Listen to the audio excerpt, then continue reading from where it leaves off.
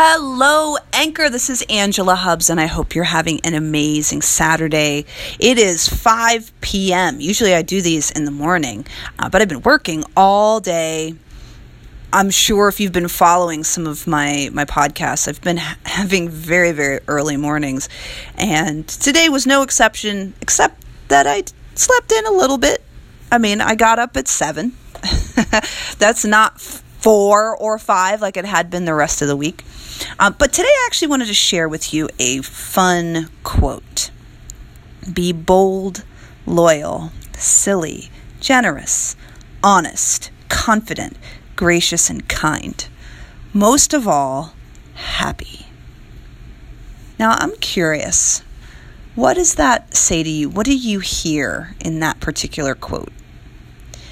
I think one of the things that made a huge difference for me in my life was owning happy.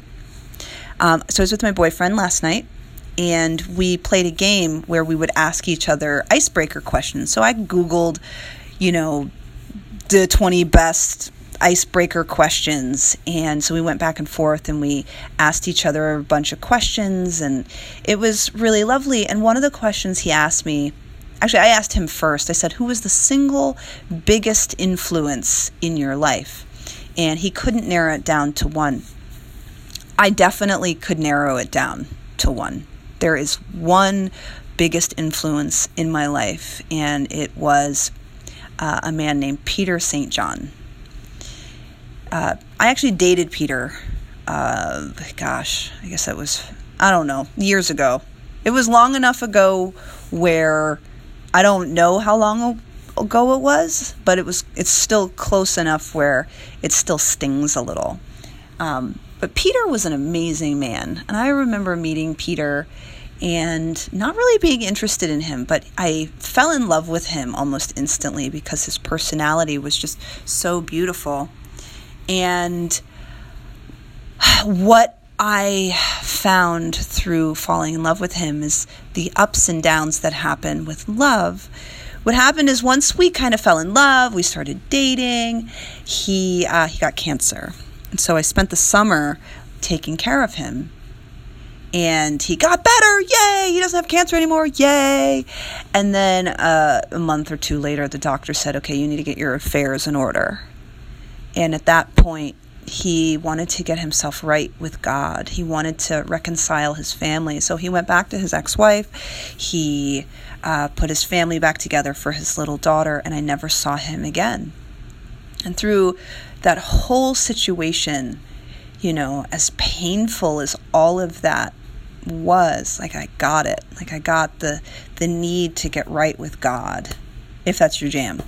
I got the need to reconcile for his daughter. I get it. And it was because of that experience that I knew I had to get right with me. So regardless of who else was in my life, no matter what I was doing, I had to be okay with who I was and with what I was building for me. And that was the beginning of me really finding my mojo, for lack of a better word, to find my own personal power.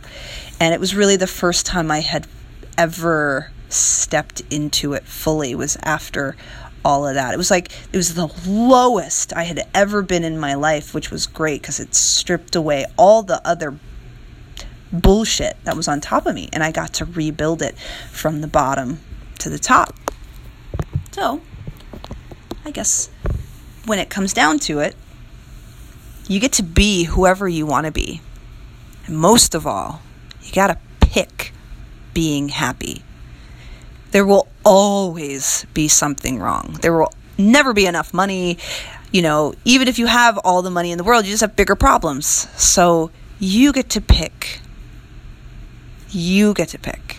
I get to pick how I get to live this life. So thank you so much for being here and letting me express this part of myself, because a lot of these podcasts are more about me having to hear myself step into these things again. So thank you. Thank you for listening. Thank you for being here, and choose who you get to be.